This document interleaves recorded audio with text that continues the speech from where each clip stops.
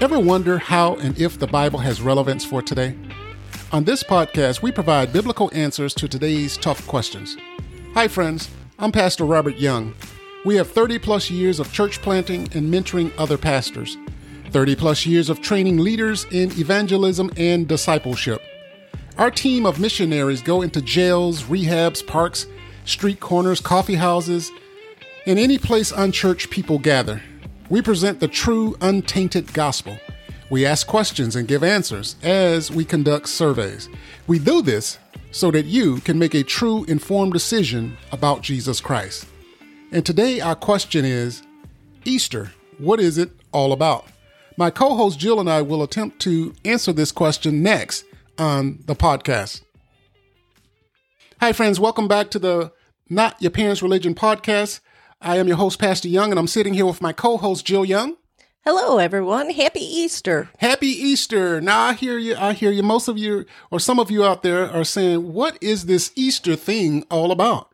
We've been hearing about it for years, and some of us may not have had the luxury or the privilege of being brought up in a church, so we may not understand. Well, let me tell you, what Easter is all about the Easter bunny.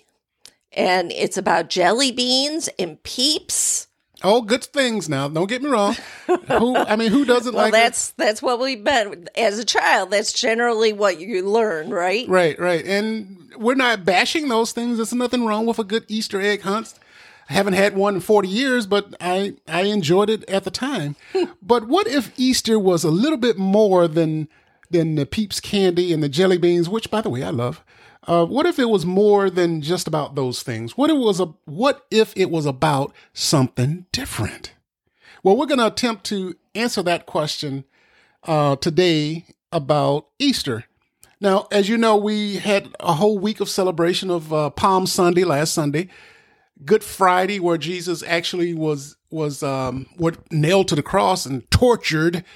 We're not going to get into all of the graphic details of the torture and the beatings and all of that. There's plenty of movies and plenty of people that will describe to you in detail that event. But we want to talk about the resurrection of Jesus. Now remember, Jesus had told people on several occasions that he would raise this body back up in 3 days. And that's exactly what he did. And that's why we celebrate Easter, is a celebration of Jesus coming back from the dead, conquering death. He said he would do that as well. Conquering death on that third day, which is, as we have affectionately called, Easter Sunday. But it's a lot more detail than what you may think. Jesus rose again on that third day like he said he would. Now, the story goes that two of the ladies that followed him went down to the tomb, and there was an angel sitting there with white raiment that was so white it looked like snow. And they said, "What you looking for?" That Jesus has risen like he said he would.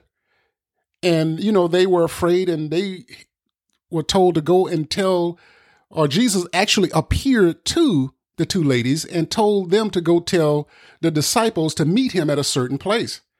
So in other words, all the claims that Jesus made were true. Who were the two ladies? I believe it was Mary and Martha. I could be wrong, but you can go into the scriptures and find that yourself. And in fact, that brings up an excellent point. Our scripture today is coming from Matthew chapter 28, verse number 18. Let me read it before we go any further. Now, this is Jesus talking to those two ladies.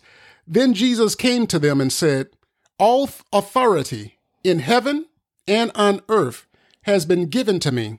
Therefore, go and make disciples of all nations, baptizing them in the name of the Father and of the Son and of the Holy Spirit, and teaching them to obey everything I have commanded you.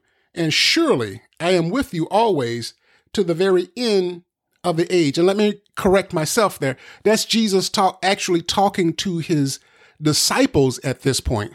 He had met them, and he's telling them that everything that I told you was going to happen has happened. So that brings up one of our first point of this podcast or this episode. Jesus rose from the dead like he said he would.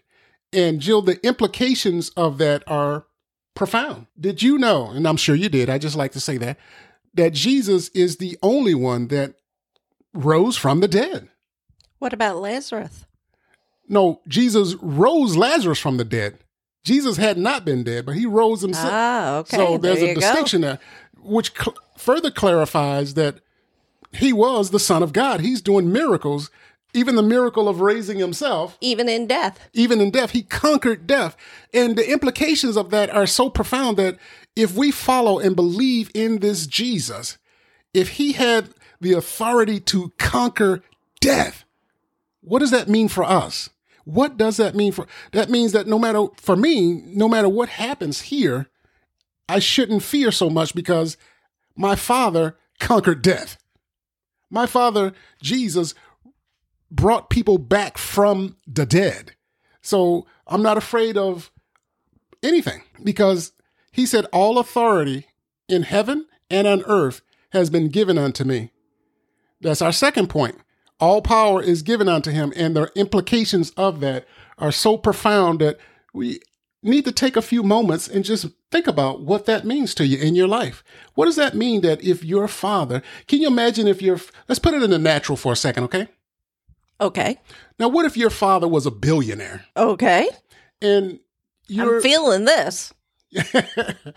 I mean, you would take certain ease. I believe you might be a little less inclined to be anxious about money or depend on the relationship that you would have with your father too, right?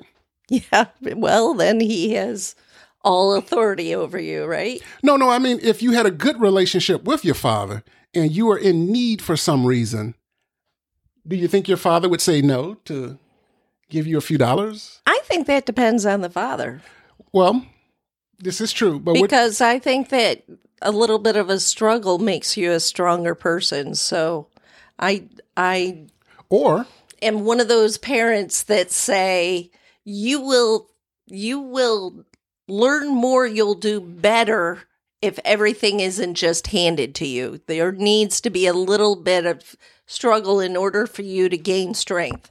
Well, that old saying that what doesn't kill you makes you stronger. I'd like to say to that, sometimes it makes you bitter. Well, that's true. That's true. But loving guidance from a good parent. Right. I mean, the worldly wisdom that we have here, it sounds good, but is it really good? I mean, I've known too many people that have so much struggle that they've grown bitter or discouraged. But imagine if you had a father that had your back, that didn't baby you, but also the perfect father. We're not talking about those fathers who mistreat their kids and just leave them penniless. Because it seems to be human nature that too much struggle brings about a lot of issues. And then not enough struggle also brings about a lot of issues. So somewhere in between. Now, our God, the creator of the universe, is the perfect father. He knows just the right amount of adversity to allow. That's why the Bible says in Scripture that God will not allow anything to come upon you that you cannot handle.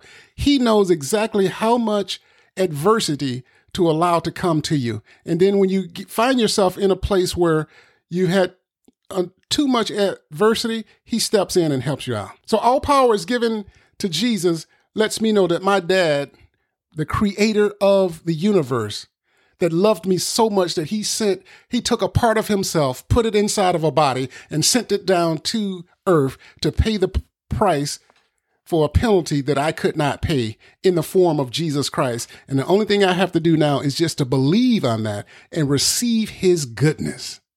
Okay, point number 3, and this comes directly from the scripture itself, Matthew 28, chapter 28, verse 18. By the way, those two Marys the two women were Mary, not Mary and Martha, but Mary and the other Mary, as the Bible refers to her. Mary Magdalene and the other Mary. Now, if you're an avid reader of the Bible, you'll know the story of Mary Magdalene and the other Mary. So Matthew 28 is our scripture, and our third point is coming from that very scripture where Jesus says to them, "Therefore go and make disciples of all nations, baptizing them," and I'm reading from the New International Version. "Go and make disciples of all nations, baptizing them in the name of the Father and of the Son and of the Holy Spirit, and teaching them to obey everything that I have commanded you. And surely I am with you always to the very end of the age. In other words, I'll be with you forever. This is what Jesus is saying to his disciples to do now that he has been risen from the dead with all power. And there's some good nuggets in there. Did you notice where it says, go and teach all nations? In other words, not just the Israelite nations, but all the nations of the world. God wanted to hear the good news of this gospel. Now, you might say, well, geez, brother, I got a job. I can't be doing all this. Well, your world, or the world that Jesus is telling his people to go to, or nations, could start in your very own home. Right. I mean, with your very kids. Who better to tell them about the good news of Jesus Christ? In fact, I got a perfect day that you could start to do this thing. How about on Easter Sunday? What a good idea. I mean, as you're hiding in, notice we're not condemning Easter eggs and jelly beans and all of that good tasty treats. We're not doing that. We're using that to say, listen, now is a good time to bring up the fact that here's why we're doing these things. Here's why we're celebrating by hiding Easter eggs. Now, what does the Easter eggs and the candy and all that have to do with the resurrection of Christ?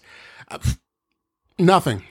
I was challenging our grandson to explain to me where the Easter bunny gets his Easter eggs. Right? Well, what does any of that have to do with the raising of Christ from the dead? Absolutely nothing, but I'm not going to condemn those things. No. What I'm going to say is use that as an opportunity to start the process of telling about all the teachings of Jesus Christ. And then what are some of the teachings of Jesus Christ? That's the story you need to get into. And remember to keep it at a level that kids can understand. And if your kids are older, keep it at a level that they can understand. Some of the teachings of Jesus Christ is this. Exactly what it says in the scriptures. Go to all nations, all different kinds of people, and tell them that Jesus is about love, peace, and harmony, and not condemnation, and not fear and intimidation. Great. It was about loving and worshiping of the creator of the universe, which in turn gives us the strength to love different kinds of people the way that God wants people to be loved. Because we are all creatures of God. Yes, we are all creatures of God. All creatures of God.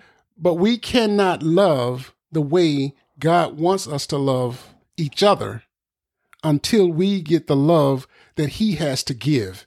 That's the part that humanity misses a lot of times. We try to love people, select people, with our own human frailties. And because you've seen, and I know you've seen, that human love has limits. Yes. It has limits. You can they'll love you one day and hate you the next day. Yep. But God says, I love you no matter what. I don't love you because you're a good person. I don't love you because you are doing good things. I love you because you're my child. And that's what we do. We should be doing with as our a own parent. Children. Right, yep. Right. As a parent, there's days you're beating your head against the wall because little Johnny or Susie just misbehaved and they're doing everything that you told them not to do, but you don't stop loving them. You don't stop loving them. And remember, you yourself, and myself included, are not perfect parents. But I think and we said this in previous episodes, that when we start to look at God as the perfect father, instead of just some genie in a magic bottle in the sky, or as some believe him to be, some taskmaster that's waiting to write your name off of the list because you made a mistake. Right. Or that group that believe Jesus is just there, or God is just there to grant you 3 wishes to make you rich while here on earth. Then when we look at God that way, of course we're going to think and do certain things. But when we begin to think of him as the perfect father, it changes our whole concept, our whole outlook on things. So let's wrap this up. Easter Sunday was the day that Jesus rose from the dead. He proved that he was the Son of God by the miracles that he did before he died. And he proved ultimately that he was the Son of God by being risen from the dead on the third day. He appeared back to Mary Magdalene and that other Mary, and then eventually to his disciples, and eventually to hundreds of people that's in further chapters in the books, in the Gospels. So he proved that he was the Son of God, and he even stood and declared, all power is given unto me. All power in heaven and in earth is given unto me. And then he gave mankind a charge to go and teach all nations. In other words, even if you're not able to teach all nations, you can start right in your very own home or your family about the goodness of Jesus Christ and the fact that the creator of the universe wants to have a loving, growing relationship with his creation. Amen. Amen. Now, friends, if you've been listening to the podcast for any length of time and you have something inside of you that seemed to be drawing you to want to study, to want to read and to find more about this Jesus Christ, then my friend, I got to tell you, that's God's drawing you. That is God drawing you to himself. But you can meet him today. And it starts with a very, very simple process. It's simply repentance. Repent for the things that you have done wrong in your life. And I hear you. You might say, well, brother, I haven't committed adultery. I don't cheat on my taxes. I don't do any of that stuff. I just go to work, pay my taxes, and come home. Well, my friend, the Bible lets us know, I believe in Romans chapter 5, it says that because we were born through the seed of Adam. In other words, if you are born on this planet as a human, you came from Adam. I don't care how many years ago it was.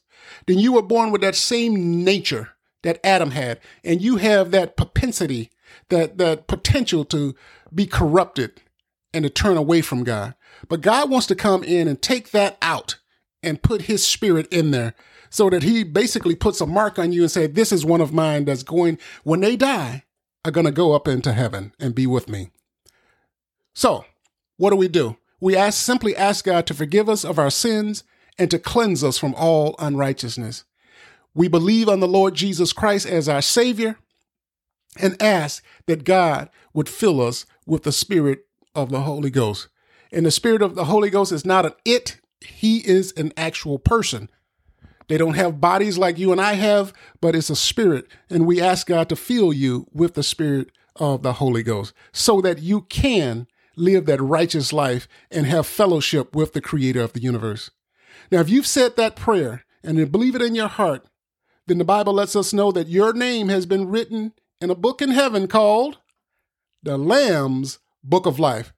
And my friends, get in contact with us in the description with all the information in the description box at the bottom of this episode. And until next time, have a great Easter. Enjoy your family. Be well, and God bless. And God bless, and we'll see you next time on This Is Not Your Parents' Religion podcast.